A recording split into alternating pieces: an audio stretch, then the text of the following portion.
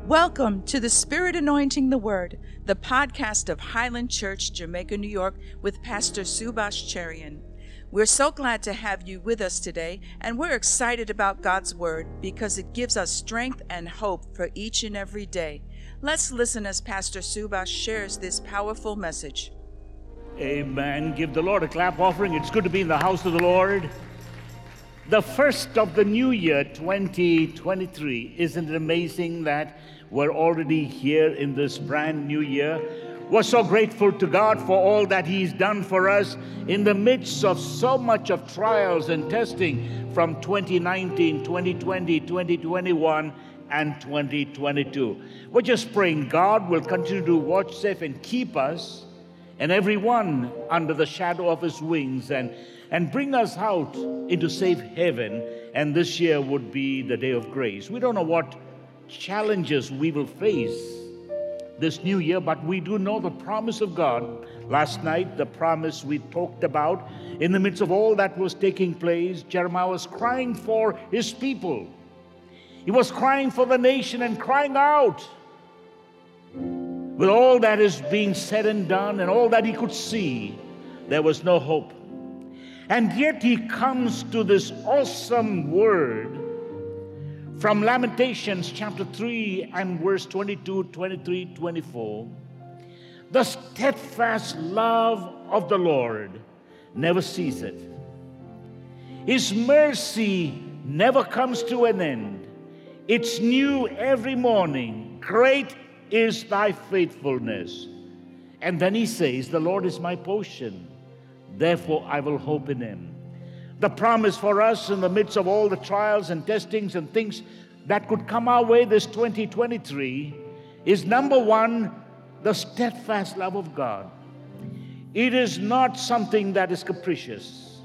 It is steadfast, the love of God. Amazing love that draws us closer to him with cords of loving kindness. The mercies of God because of Jesus and because of the work of atonement of the blood that was shed. Mercy will never end. And it's going to be new every morning. No matter what challenges, Lord, have mercy. Mercy, mercy. And what is so important, and his faithfulness, simply means his commitment.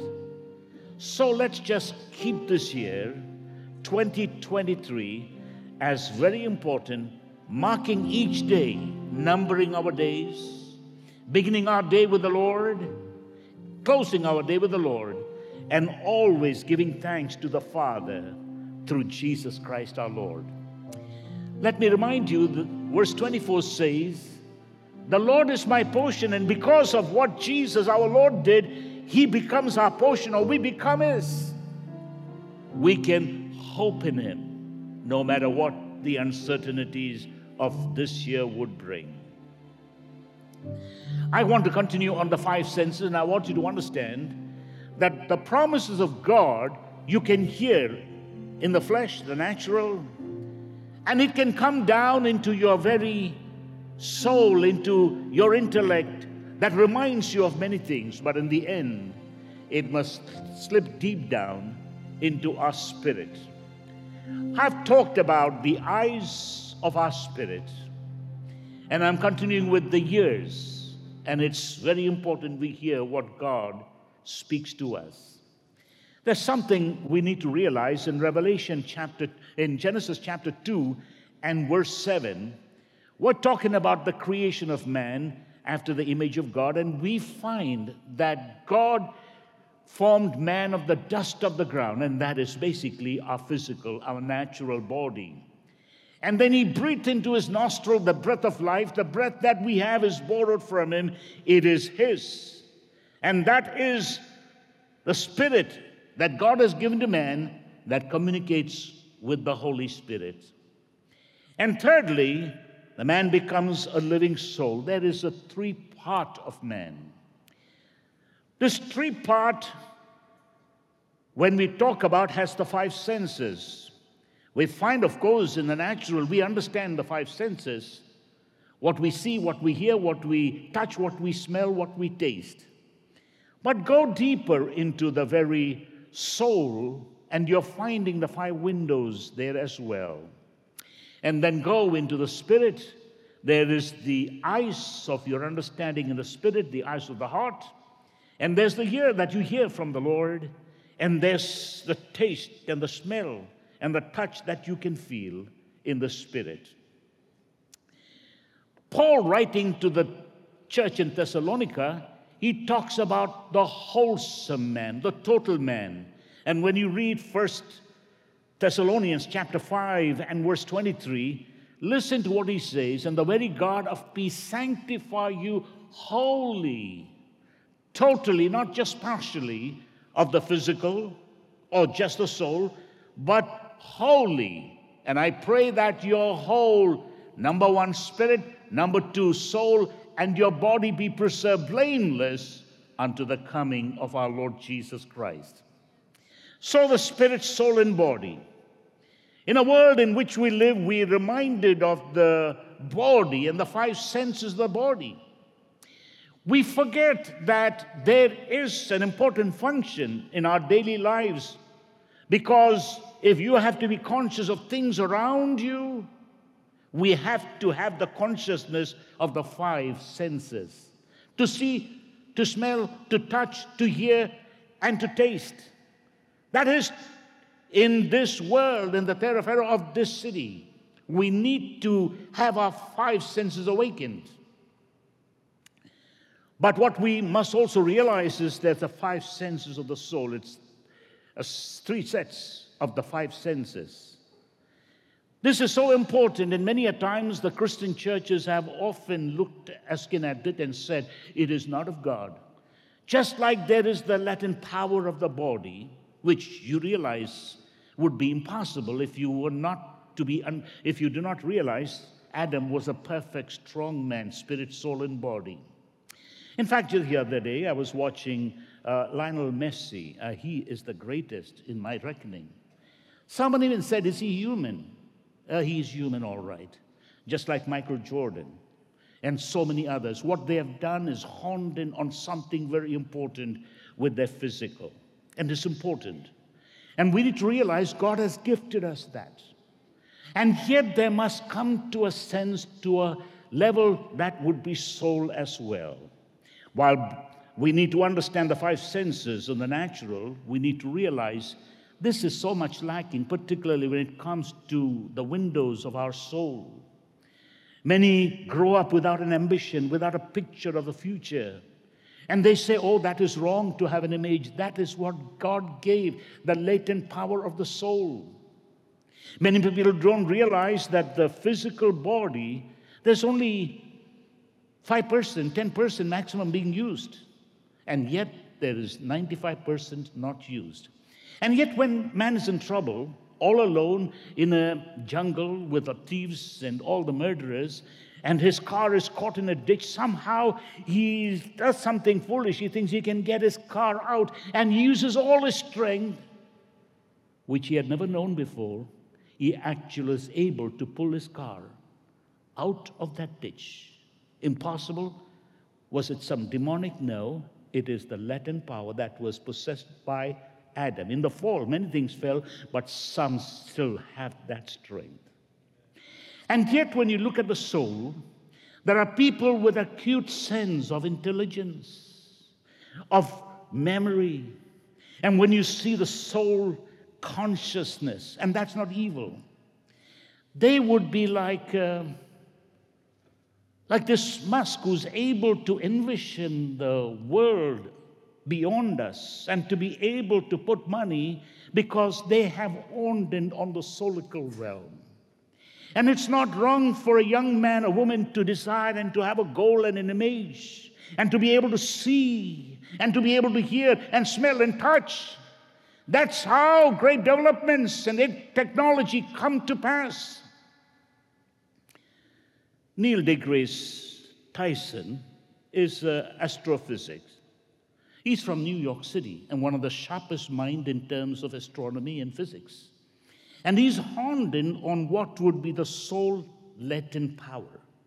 It is something that you've got to exercise.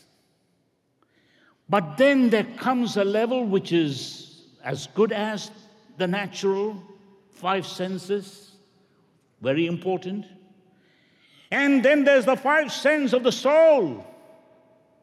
But far greater and higher is when your spirit being the candle of the Lord is ignited. You're born again, and you must learn to communicate just like you communicate in the flesh. As you speak, as you see, as you hear, as you touch, as you taste. We're not altogether fashioned in the young, but there's a noise. That's one thing frightens the babe. But then he begins to distinguish the sound. He begins to see clearly. It takes gradual. And then, of course, the exercising and practice. So too in the soul. In fact, some people may not have all the 5 senses in the natural, but they have an abundance of what would be soul. Their eyes are open beyond what the natural eyes cannot see. Ellen Keller was one of them, blind though she was. And yet in the spiritual realm, there's a greater, which basically Fanny J. Crosby, blind, and yet she could talk about what a song, 7,000 songs, talking about visions that you and I have never seen, the glories of heaven. I mentioned just 5% of this is used in the natural. Just 5% of that is used in the soul, in the intellectual, in other words, even Einstein mentioned it's just about 5% or 10% max being used. People have not gone beyond to use what would be their fullest extent. Think about it for a moment. There's so much lying that we have never used, like a computer, the most modern, and yet we are just playing with the foundation and not gone beyond. What would be the use if we go to heaven not having used all of it? But there's something that is so useful, and that is honing on to the spiritual. That is the eyes, the ears, the touch, the smell, and the taste in the spirit. It is so important, and you have to exercise it. Just like in the natural, so in the solical, and so in the spiritual. In fact, in Hebrews chapter 5 and verse 14, listen carefully to what Paul, the writer of the book of Hebrews, says in chapter 5 and verse 14. He says, exercising to by reason have the senses exercised to discern both good and evil. To have senses exercised to discern, that must come with constant use. Your eyes to be able to see more clear, your ears be able constantly to listen to the tiniest, to taste and to let that taste bud flow, to be able to know every ingredient and to be able to touch.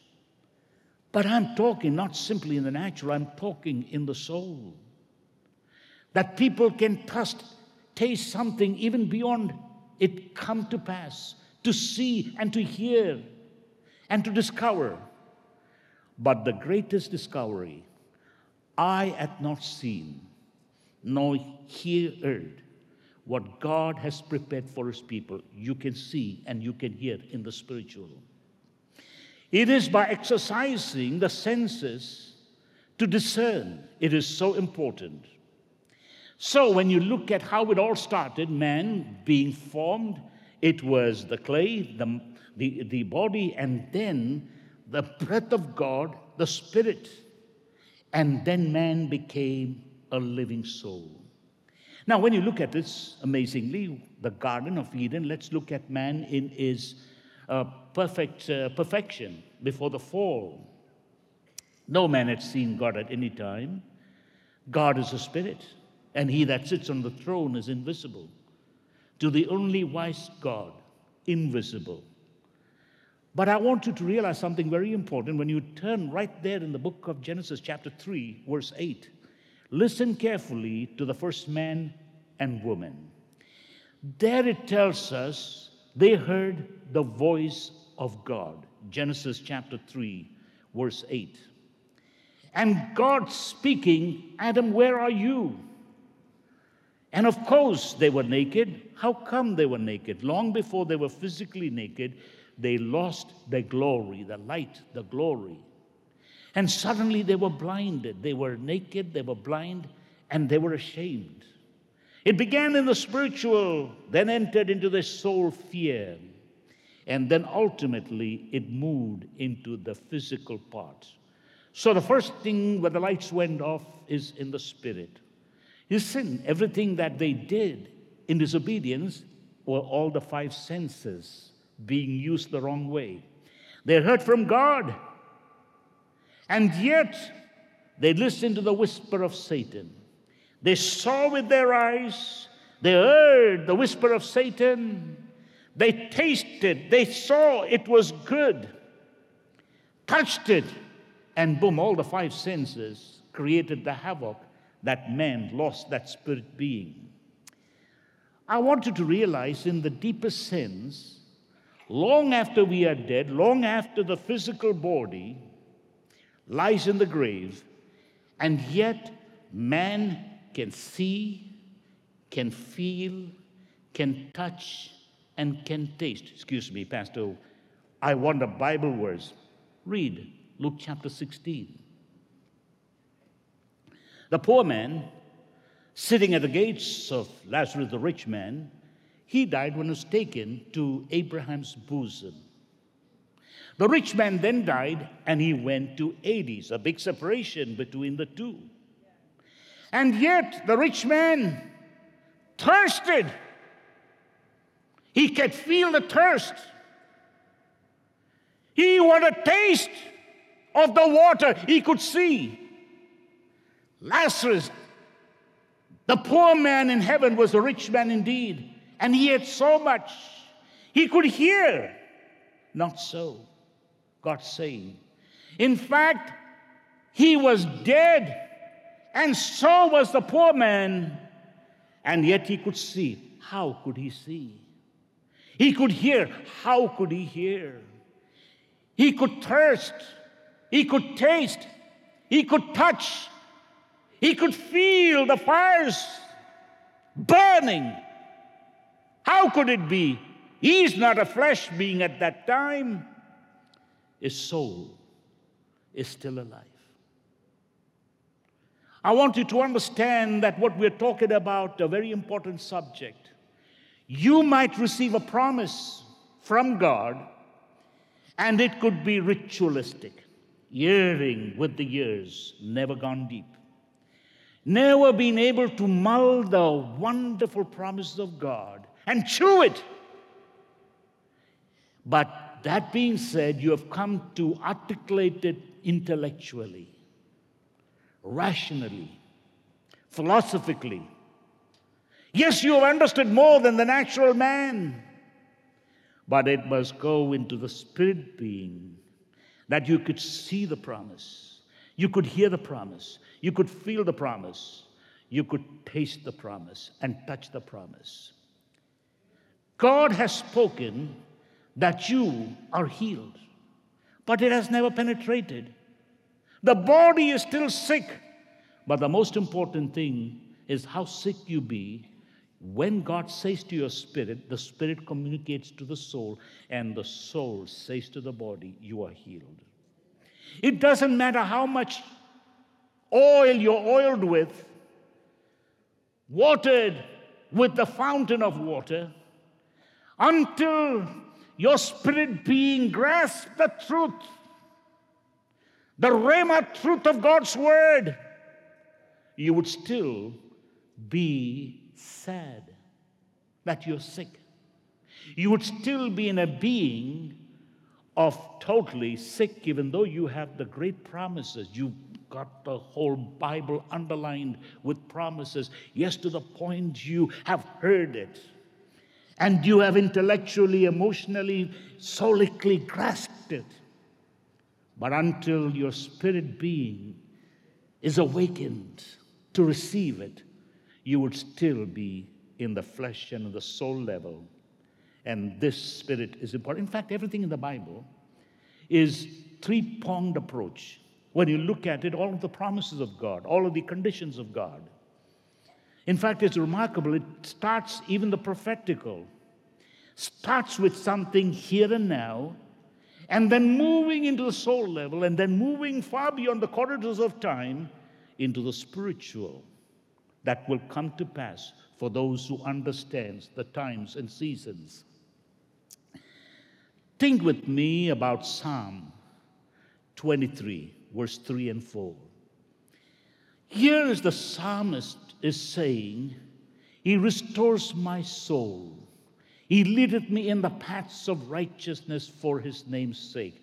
So here the psalmist is literally, in physical sense, actually a shepherd. He knows the sheep, and the sheep knows him. It is the physical. David was a shepherd. Then apart from that, God made him a shepherd of His people, Israel. But now he's gone into the depth of soul to realize this is what it is. He's got the mental picture until it gets into the spirit, from the soul. And from the spirit comes to the soul. It restores my soul. And then goes on to say in verse 4, it is both physical, it is soulical, but it is spiritual. Yea, though I walk through the valley of the shadow of death. Literal. In a plague, during COVID, during epidemic, literal, I will fear no evil. Now it kicks out in emotion.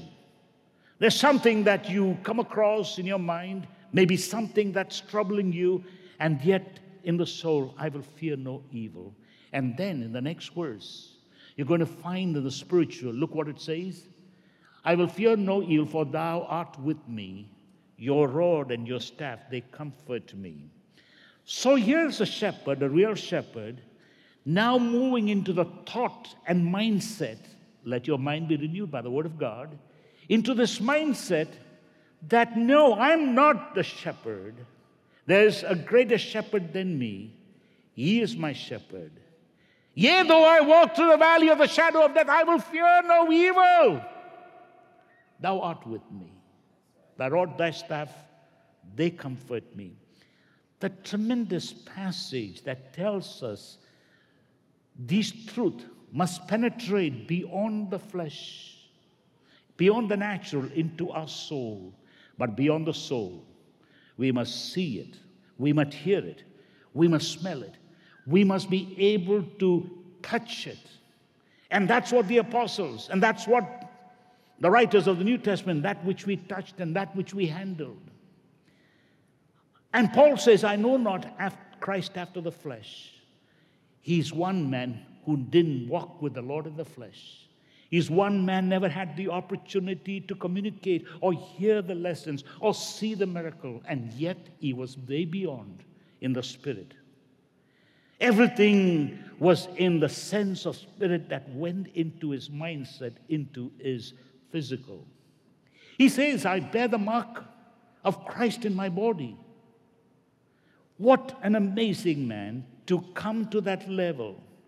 Why, he doesn't talk about himself. He says, I know a man 14 years ago, whether in the flesh I know not on the spirit, but such a man was caught up to be with the Lord in the air. And he saw marvelous things he cannot even describe. John did. He says he was in the island of Patmos, thrown away, but he was in the spirit that day and caught up. And everything else is nothing to do with the flesh. It's nothing with the ears of the nature. It's nothing to do with the physical eyes. What he saw, what he heard, what he smelled, what he touched were all in the spiritual. When we go to pray, actually, 1 Corinthians chapter 14 reminds us in verse 15, we pray naturally, and then move into the realm, we pray in the Spirit. We sing in what would be in the Spirit, but I will also sing with understanding. There's a big difference between the two, and yet we use the mind. No one should stop you in coming to a church and say, put your mind outside. Come in the Spirit. You need your mind. You think and thank God, but you worship God in the Spirit. And so it's important you understand the powerful truth within. It is awesome. You know, when you turn to Matthew chapter 13 and verse 16, the Lord is speaking of things that is far beyond what the natural man could understand. Blessed are your eyes, blessed are your ears, for they see and hear. What? With people in the old days, in verse 17, prophets and righteous men would have given their arm. I'm paraphrasing it. In verse 17, they have not seen what you have seen or heard what you have heard. You are so blessed. Matthew chapter 17 and verse 5. They were in that mountain, and suddenly Jesus Christ was transfigured, transformed. And then, of course, they were thinking of making a mold for 3 as no comparison. The voice of God says, this is my beloved Son in whom I'm well pleased. Hear him. Exactly what he said in chapter 3 and verse 17 of Matthew. What I want us to understand, this powerful truth, we must be able to listen and intently listen to what God is saying. John chapter 10 verse 27, hear you him. And here is what would be John writing like David, and yet this is not in the natural shepherd. Yes, he is, but far beyond. Jesus is saying, my sheep hear my voice, I know them, and they follow me. It is very powerful truth applied every day. We need to recognize hearing the voice of our Lord. There's something we need to realize. The Lord Jesus Christ, I talked about it in so many ways, in so many times in the Gospels, uses this expression, he that has ears, let him hear. We don't need to go through all of this. It simply is written in Matthew chapter 11, verse 15, Matthew chapter 13, verse 9 and verse 43, Mark chapter 4, verse 9 and verse 23, Luke chapter 8 and verse 8, and then Luke chapter 14 and verse 35. He that has ears, let him hear. Excuse me, he's not talking about this year's. In fact, he spoke to them in parable, and the reason he said is for those who can understand, for those who do not, they do not. Why? Because their spirit is not willing to receive it. I'll explain that in a moment. Something very powerful is when Jesus speaks, we must listen. He's the voice of the shepherd. And then again, what happens is the Lord Jesus Christ was with the disciples every day. Just before he ascended, he talked more and more, even towards the climax before the crucifixion, talked about the comfort of the person, the promise of the Father. And he talked so much promises about him. Now I want you to listen to what he says about much later in the Gospels. But listen, when he's speaking to the churches, the great churches, the 7 churches, you're going to find in Revelation chapter 2 and verse 7 to the church in Ephesus. He that has ear, hear what the Spirit says. Revelation chapter 2 and verse 11. He is again, let him hear what the Spirit says. Revelation chapter 2 verse 17. Again, this is to another church, the church in Pergamos. Then he's talking to the church in Thyatira in Revelation chapter 2 and verse 22. I think it's 29. But then in chapter 3 and verse 6, he's speaking to the church Smyrna. And then he's reaching out to the church in Philadelphia in chapter 3 and verse 11. And then finally, he's speaking to the church in Laodicea in Revelation chapter 3 and verse 22. Listen carefully to these words. How then do we walk in the Spirit? How can we be led in the Spirit? One of the things we need to realize is the Holy Spirit has come to stay to speak to us. And without him, we can do nothing. So in a time, we need to look in the natural. When you're driving, of course. When you're working, of course. This is important. Don't do away with it. And then God has given us the windows of the soul, and without which, young people, you cannot function. You've got to have that image. You've got to have a picture. Your destiny depends on all that God has and wired you and put that soul power in you. It is not demonic unless you go into psychic network and mingle with all of the demonic. Like everything else, natural and spiritism and soulism can move into the wrong sense. But in and itself, in the purest sense, everything is just right. Dance is to the glory of God. Music is to the glory of God. Everything is to, and the demons come in and completely taint it. It doesn't mean we have to discard just because there is counterfeit. One of the things we need to realize an importance of recognizing the walk in the Spirit is very powerful. Let's just go back to Matthew chapter 3, verse 17. Just like in the mountain of transfiguration, here in the baptism, a voice from heaven saying, "This is my beloved Son, in whom I am well pleased." Now, towards the end of his ministry, Jesus Christ again and again is talking about the Holy Spirit. So that's why we go to Revelation chapter 2 and verse 7. Listen to what the Spirit is saying. How do you listen? You're born again, and you have that just like a babe that has the ears, the eyes, the touch, the smell, and the taste, and all of that. But you have to exercise your senses, as in the natural, so in the soul, so in the spirit. What you find is a very important expression. You and I are here because of a natural birth. But then a rebirth takes place where there is a regeneration of the Spirit. So if you were to turn to John chapter 3 and verse 6, he that is born of the flesh is flesh, and he that is born of the Spirit is spirit. He that is born of the Spirit is spirit. You are born again, and your spirit man is come alive. Some people boast about the gesticulations, the various spiritual exercises and ritualism and traditions and religiosity. Maybe they have a point. I was watching Facebook where this man takes them into this particular religious place and see, y'all don't bow like we do. We don't prostrate like we do. He's right. But the fact of the matter is, he is in the Old Testament. I want you to realize all of that had expressive meaning to it. All of the civil, all of the codes that were there, ceremonial. But once Jesus Christ died, I talked about the priest one time a year on the Day of Atonement. But you don't have to go back there. The door is opened, the curtains have been wide open, and you can go not just once, every moment of the day, and go to Abba Father and say, Father.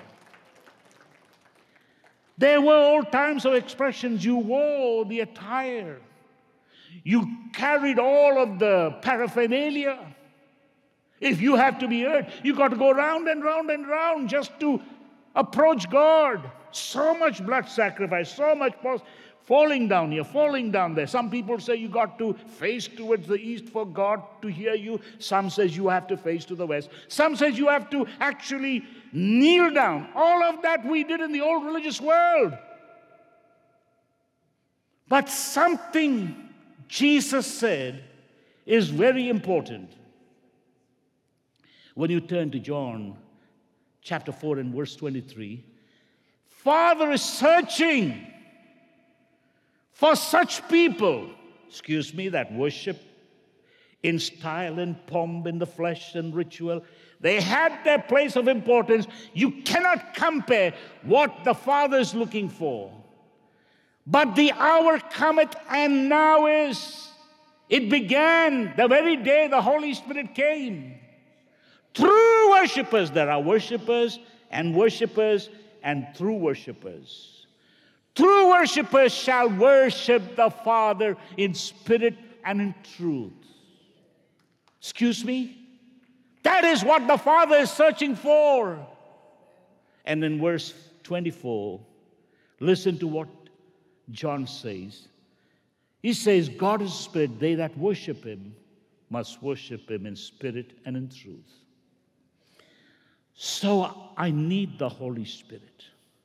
I need the Word of God so I could worship him. My friend, if I have time, I will kneel. If I have time, I will face to the east or to the west. My Father is going to hear me. To the north or south, the Father hears me. There's no restrictions. I don't have to wear an attire. Don't have to bring the Old Testament just to impress anybody. I don't have to blow anything. They had a reason for all of that. I can just come in the subway, and while things are going on, I am in heaven with Jesus Christ while I'm in the subway. Caught up while the body is still doing what, and the body sees, can hear, can touch, the emotions and the intellect, but right away, Abba, Father. It is because of the blood and because of the oil of the Holy Spirit. I want you to understand two go together, the Spirit and truth, the Word. The Spirit anoints the Word, and the Word is the litmus for what spirit it is. When you look at John chapter 14 and verse 16, Jesus is speaking about the Holy Spirit.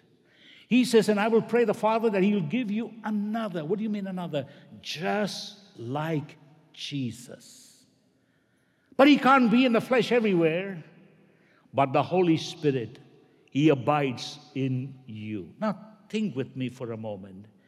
In the natural, you are all alone in a faraway Patmos Island. And you're saying, I'm alone. And suddenly you feel Satan somewhere behind the bush. Don't be perturbed. He is there. You are here. But you are not alone.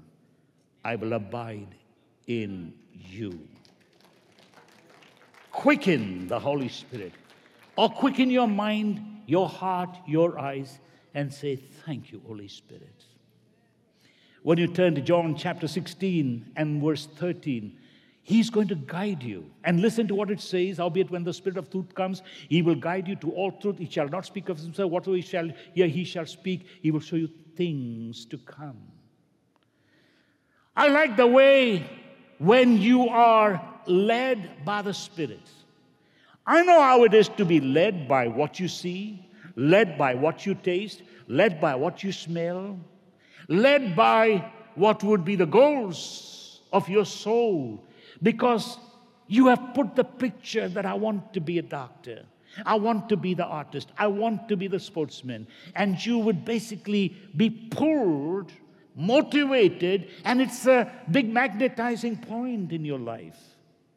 But I want you to realize something very important, far greater. When everything else is done in this world, there's something that is still there in heaven. And that is very important, worshiping in spirit and in truth. But listen to what it says in Romans chapter 8 and verse 14. As many as are led by the Spirit, they are the sons and daughters of God. Then he bears witness with our spirit. Romans chapter 8 and verse 16. That is what he does. He bears witness in our spirit. So it's a sense of him bearing witness and saying, that's right. No matter how bad the situation outside, no matter how turbulence we are facing in our mind, the Spirit of God bears witness. Don't move. Don't be ashamed. What you find is what 46, know that I am there. Though the earth be removed, the seas be twirling, but the Lord is present. He's a very present help to those who are in a heavy need. I want you to realize what is so powerful in John chapter 15 and verse 26. Again, he's talking about one that comes when the Comforter is come, whom I will send from the Father, even the Spirit of truth, which proceeds from the Father. He will testify of me. That's what Jesus said. Constantly reminding you, just like the servant of Abraham reminding Rebekah constantly of who she is going to meet, the bridegroom. Constantly the whisper of the Holy Spirit reminding us, soon and very soon, we're being prepared for the wedding, the great wedding day. The bride is being prepared. And this is something the Holy Spirit says, come. And the bride too, when you turn to Revelation chapter 22 and verse 17, the bride and the Spirit says, come. He that is thirsty, let him drink. This is so important. What I find remarkable is when you go into Acts chapter 2 and verse 4, something happened that changed the history of the church, and somewhere we have placed the Holy Spirit in the back burner. It is to our own detriment. It is to our own shame. You see, my friend, without the Holy Spirit, the church is but a club. In fact, the clubs can be better. But I want you to realize what makes the church dynamic is the person that God has given the Holy Spirit.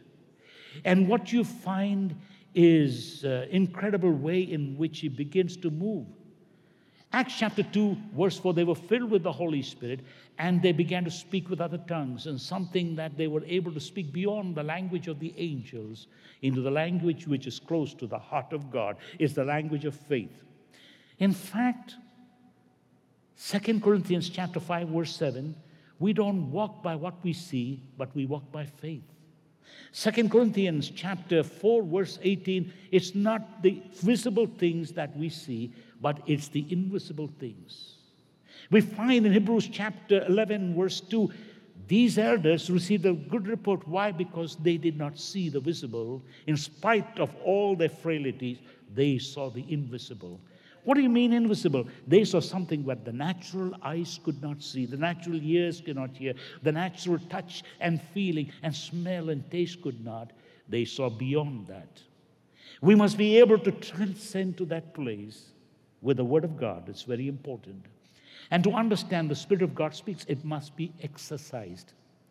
Like you want to be, whatever you want to be, an engineer, you have it, and it doesn't come presto. It means hard work. You have the picture.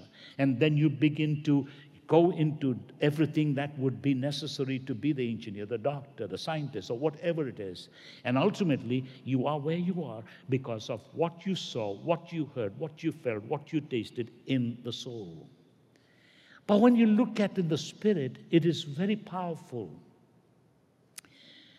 Think about a man that was having a great revival in Samaria. The entire city of Samaria was turned upside down.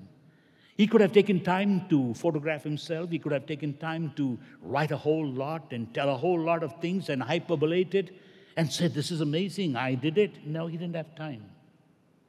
Right in the midst of a mighty revival, the angel of the Lord said, go into a far long place from Samaria into somewhere in the desert. And now when you come to Acts chapter 8 and verse 29, the Spirit of God is telling Philip, go, get into the limousine. This is an Ethiopian eunuch that is actually coming from performing his religious duties, and he's going back to the queen in Ethiopia. Can you believe the audacity of this man getting up and saying, hey, I've come here. The Holy Spirit has prepared the Ethiopian eunuch to be able, the chancellor, to be able to listen to the word he couldn't understand. And now is Philip. If you call it strange happenings, it is Holy Spirit that guided. He must be your guide. Think with me for a moment when you turn to a man that is so boastful of his culture, even though he was spiritual. You have a lot of them around, don't you? It's not they're not saved. They're saved, but their mind is a village mind. It's the culture. It is the image that they have. You know, many of us, we have this in our taste, in our smell, in our seeing. So supposing if a dog was to come your way, Two reactions you have. Two different people have two different reactions. Our experience and our culture gives you these two different consequences. One, like me, love dog. You say, "Hi, puppy, come here, come here, come here," and will want to hug him. The other person runs away because he was bitten like a child. So he is fearful. Some women love flowers. Some women just reminded of the funeral of their mother, and they can't think in terms of flower without the picture of the loved one that was in the funeral home. What I mean is everyone has an experience, but we must come to that, not the culture, not the experience, must come to that spirit and truth to understand the reality. So listen to this. Peter was a spiritual man, and yet he was bound by his tradition. And God had to open his mind by a dream, a vision, and he saw sheet full of different animals. Eat and kill. Kill and eat. Oh, no. But by the time the end of what was taking place, when you turn to Acts chapter 10, verse 19 and verse 20, listen. And Peter taught on the vision. The Spirit said to him, "Behold, 3 men seek you." That was what he told Cornelius. And his man was sent, 3 men. And then in verse 20, it says, "And he arise, therefore, go down, go with them, nothing doubted, for I have sent them." Much later, he was put into the carpet because of going into the Gentile home. There were Judaizers then, as it is today. They judge you by all the outward appearance. And all he had to say was, the Spirit bade me go, I went. Not doubting, not asking questions. That is simply beyond your culture, beyond your expression and your experiences. The Holy Spirit must triumph over your culture, over your party, over your nationality, over your background, no matter what. The Holy Spirit has the final say. He sees beyond the natural. He sees beyond the solical. What I want you to realize is an incredible way which the Holy Spirit speaks to us even today. You know, this is a man that was in the temple. He's been in the temple. I talked about Isaiah. But that very day in Isaiah chapter 6, verse 8, he heard a voice. It was in the Spirit. "Who shall go for me?" And here was Isaiah saying, "Here, Lord, I will go." It is in the Spirit that he saw things, and in the Spirit he heard the voice of God. You know, you can read Acts chapter 16, verse 6 to 10. There was a demonic woman who was delivered, all of this. And then you find in the end of that, from verse 6, and towards the end he goes to prison. But from verse 6 onwards, this is what he had, a natural plan. We should have natural plan that is intellectually, that is in terms of physical. Without a plan, you will fail. But then there are times when the Holy Spirit will come and speak to you beyond your human understanding and plan. So they had basically wanted to go to Mapsia, they wanted to go to Bithynia. But when you turn to verse 7, the Holy Spirit forbid them. Then when you go to the next couple of verses, again they were forbidden. By the time you come to verse 9 and 10, you find what is amazing, a vision that appears, a man from Macedonia saying, "Come." So God is not only speaking audibly, God is not only speaking in the Spirit, but He's speaking in the night watches. Come. And so they set sail to Macedonia, and the course of church history moves there for that time. I want you to realize what an incredible way these things begin to happen. And God begins to move in such a marvelous way.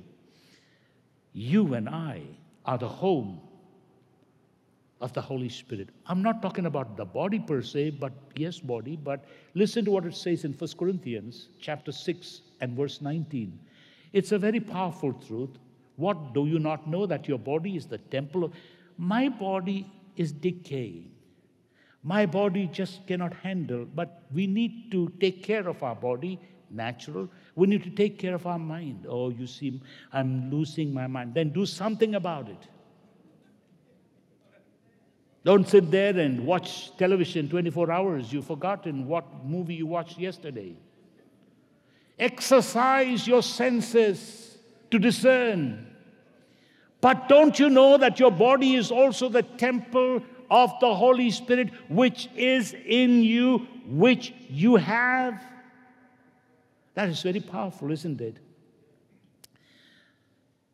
1 Corinthians chapter 2 and verse 14. Look in what a marvelous way he's writing. 1 Corinthians chapter 2 verse 14. But the natural man received not the things of the Spirit, for they are foolishness. You must value the things of the Spirit. When you weigh, all of them are important. But when you look at the balance, what the Holy Spirit says, even though it may be smack the fact, faith triumphs over fact. It's not the fact is lie, but the fact can only be so much. The things that are visible is held by the invisible. Facts are facts, but the things that are invisible, eternity holds, and basically is the reason why the facts are there. Far greater, far higher than the world of fact. Oh, haven't you heard the news on CNN and Fox? Yes, I just heard the Holy Spirit say. He said it a little different. So understand what Paul is saying. A very powerful truth in which he says in 1 Corinthians chapter 2, verse 9 and verse 10. This is amazing. He says, but as it is written, eye hath not seen, nor ear heard, neither have entered into the heart of man. The things in the verse 10 goes on to say, the things which God has revealed unto them by His Spirit. God has revealed unto us by the Spirit, for the Spirit searcheth all things. I'll just do a little more and then we will go into communion. Listen to what it says in Mark chapter 4 and verse 9. He that has ears, let him hear. And then when you go to the same chapter, Mark chapter 4, verse 23 and verse 24, you're going to find that Jesus is saying, deep down into your own being. Let's wait for Mark chapter 4 and verse 23 and verse 24. You're going to find this is amazing that the Holy Spirit is speaking and says, let your ear be opened and listen. If any man have ears, let him hear. And verse 24 goes on to say, and he said unto them, listen to what it says, take heed what you hear. With what measure you meet, it shall be measured unto you. And to what you hear shall be given. The more you hear and understand and do it, the more will be given to you. This is very powerful because what Jesus says in Mark chapter 4 and verse 33, look at what it says in verse 33. It's very powerful because he says, and with many such parables spake he unto them as they were able to hear it. And he was asked why. He said, people who don't want to hear the spiritual things will not understand. People who want to hear, they will understand. So attune to what the Holy Spirit is saying. You can train your ears to the point that you can hear pin drop. You can train your taste to the point you can also precisely say what are the ingredients. You can train your eyes to be able to see and to be able to feel. If that is so in the physical, so is in the soulical. So much more in the spiritual. Something we need to realize, my friend, is when you turn to this very passage where people are not able to hear, it is simply this. In Matthew chapter, I believe in chapter 7, verse 24, decides the one who heard and did what he heard, it was like building a house strong. And in verse 26, one who heard didn't follow the instruction, it was like a sinking mud hole of a house that fell. Your foundation ultimately in the spiritual and eternity depends as much as in the natural. In the natural, you want to have a strong foundation. So in the soul. And how much more in the spiritual. But you're going to find there are areas where we find, particularly 3 areas, that we really cannot perceive and understand. And it's very simple. Matthew chapter 13, verse 19 tells you the first impediment to our spiritual hearing. It is simply that it's in the roadway where everything walks through and the ravens pick up. You just left what is so costly out there, spilling it out. What God speaks to you, before you speak out, let it be in your spirit and mull it over, and then let it be exercised. And then you have in Matthew chapter 13 and verse 20, the rocky, hard, stony ground. Unfortunately, it is the wrong place. It just is not growing. And then in chapter 13 and verse 22, it is the thorny grounds. It's just basically cannot grow. And then there's the good ground in verse 23. There is something we need to realize, that when it comes to spiritual hearing, one very important thing, that the principle we need to realize, is found in Isaiah chapter 8 and verse 20. Listen to what the prophet is saying about those that seek to hear. He says, to the law and to the testimony, if they speak not according to this word, it is because there is no light in them. They just haven't got it. And then some people will hear a deep sermon just because the preacher didn't hang up on a chandelier, or he didn't swing and shout and do that. People don't pay attention. The things of the Word and the Spirit doesn't need any manipulation. I don't need to manipulate anybody. It's going to be. My friend, Jesus simply spoke the Word. Those who perceived, received it, and understood. What is so important is look at the way people treat the Word today. It is like a Pied Piper trying to speak and sing. And for some, it is like a beautiful music and like a beautiful song. They didn't know what it was about. They jumped up, they shouted, but 2 hours later, they don't even know what they jumped up for and what they shouted about. Ezekiel 33 and verse 32 gives this very important principle. Listen to what he says. The prophet is saying, Ezekiel chapter 33 and verse 32, lo, you are like unto a lovely song of one that has pleasant voice. So it's articulation, it's oration, and can play well on the instrument. But they hear thy words, and it did not mean anything. Excuse me? I love the way you speak. I love the articulation. I love the oration. I love the fluency. God is not interested in being a Shakespeare to you. He's interested in speaking the word to you. Receive it for all it's worth.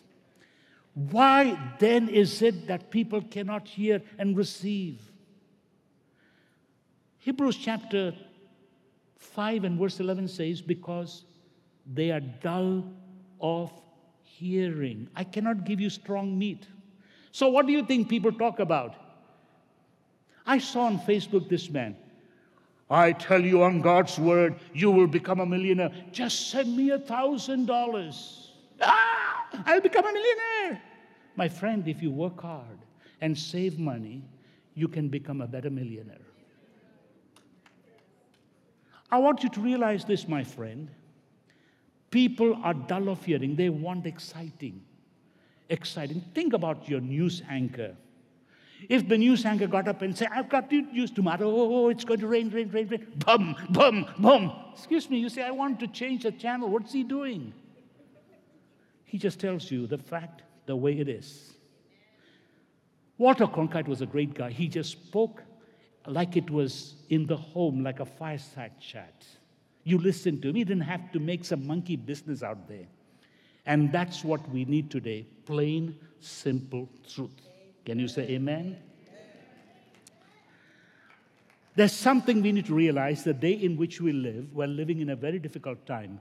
Listen to what 2 Timothy chapter 4, verse 3 and 4 says. It's very important. He tells us what's happening. For the time will come, it's already here, when they will not endure sound doctrine, but after their own lust shall they heap. In verse 4 goes on to say, next verse, they will heap up, they shall turn away their ears from truth, and they shall turn into fables. They shall heap up with itching ears, people with itching ears. Oh, I like to hear some more of it. Something very important we need to understand is the word that we need to hear. And him in the Spirit of God speaks, and his word is important. And that's why 2 Timothy chapter 3 and verse 16 says, listen to it, the word of God, it is a scripture, is given by inspiration of God, is profitable for doctrine, for reproof, for correction. Why? That the man of God would be thoroughly furnished unto all good works. How important is the word? Hebrews chapter 4 and verse 12. The word of God is sharp. It is quick. It is powerful. It is sharper than any sword, than any piercing even. I don't understand. The whole verse is not there. Asunder of the soul and the spirit and so forth. And this is important. We understand it helps us distinguish what is of the flesh, what is of the soul, what is of the spirit. Again, Psalm 138 and verse 2, towards the end, you have magnified your word above your name. That is very powerful indeed. Summing it, I want you to understand a very important truth is simply we need to realize as the Holy Spirit speaks to us, listen to what he says. I want you to hold this communion.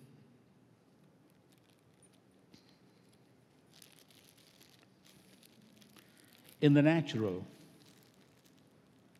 this is just a cup. It's just a container.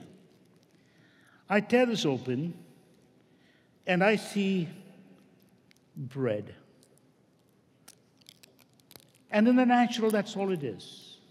But it's important that I touch it, feel it, see it. I open this flap, and I see the grape juice. They're natural. And so when I touch it, when I eat it, I taste it, I smell it, it is all of the natural ingredients of the five senses. But at this very moment, while you and I are participating, our mind, our soul is taking us back to the day we came to Jesus. At the cross, at the feet of our Lord Jesus Christ, God the Father opened our eyes. And we go back the day we received Jesus, and then we go back to literally what took place. And that is a divine revelation. That we believe with faith Jesus Christ died for you and for me. But I want you to go beyond the natural taste, see, hear, feel, touch. And go into the emotion where I know some people just weep. Some people rejoice. It's a sad day, but the greatest joy for us because Jesus saved us. That we can go to be with the Father forever. Our name is written in the Lamb's Book of Life. But I want you to get a eureka moment. I want to get you to that Selah pause moment where the Holy Spirit is speaking to you. And this is what is so important. Within this natural cup is the mystery of what took place, not this cup, but it takes us all the way to Calvary. And it takes us beyond Calvary in the Spirit all the way to the heavens, where that blood is upon the altars of heaven. And there's one word, mercy. And that is why I say, His mercy never ends. It's new every morning. Mercy, mercy. And when I taste and when I drink of this, I drink in life. That's the natural, but I'm drinking of what the Father has given in 1 Corinthians chapter 10, verse 16, the cup of blessing. Can I see blessing? No. Can I see love? No. Can I see everything that I can't see in the natural? But I know what love is. I know what wind is. I know what blessing is. But you see, my friend, love makes an impact. The breeze and the wind make an impact, even though I don't see. And the blood makes the biggest impact. As I go beyond the natural, taste and smell and see and touch, I go beyond the mental, beyond what took place in Calvary when I knelt down at the cross. Suddenly, I'm transfixed in the very presence of the Father. And I see him at the throne room. And I see Jesus Christ, the Lamb of God, seated with him. There's glory and honor in chapter 4 to the Father. And chapter 5, worthy is the Lamb. And what else do I see? The masses of people, billions of them, from all continents of the world. I see you. I see me worshiping God. I do not care what will happen tomorrow. I will be with the Lord forever and forever. I have this hope, and that is why the Lord is my portion. Can you say the Lord is my portion? Therefore I will hope. Take that promise, Lamentation chapter 3, verse 24. The Lord is my portion. Therefore I have hope. Past, what Jesus did. Present, what he's doing. Past, what he saved. Present, what he's saving. And what he will continue to save all the way to the end. Shall we stand to partake of this communion? As you take this bread, it's a real bread. There's no magic about this bread. And just as real was Jesus Christ, but far beyond the reality is before he became flesh, he was the Word. And the Word was with God, and the Word was God. As I partake of this, I'm eating the bread, but hey, John chapter 6 tells me I'm eating the very presence, imbibing Jesus. His virtue, his holiness, his strength, his blessing, everything. And I want you to understand the spiritual revelation, Christ in me, the hope of glory. I am blessed by him. I'm imbibing that blessing because he took the curse. Can you say amen? Can you see your curse removed? Can you see all the condemnation removed? Can you see Jesus Christ saying, blessed are you? Be blessed as we eat of this and drink of this. Thank you, Father, in Jesus' name. Thanks so much for joining us today. We pray that you've been encouraged by the word of the Lord. To learn more, please visit our website, highlandny.org, or our Facebook page, Highland Church, New York. Until next time, may God richly bless you.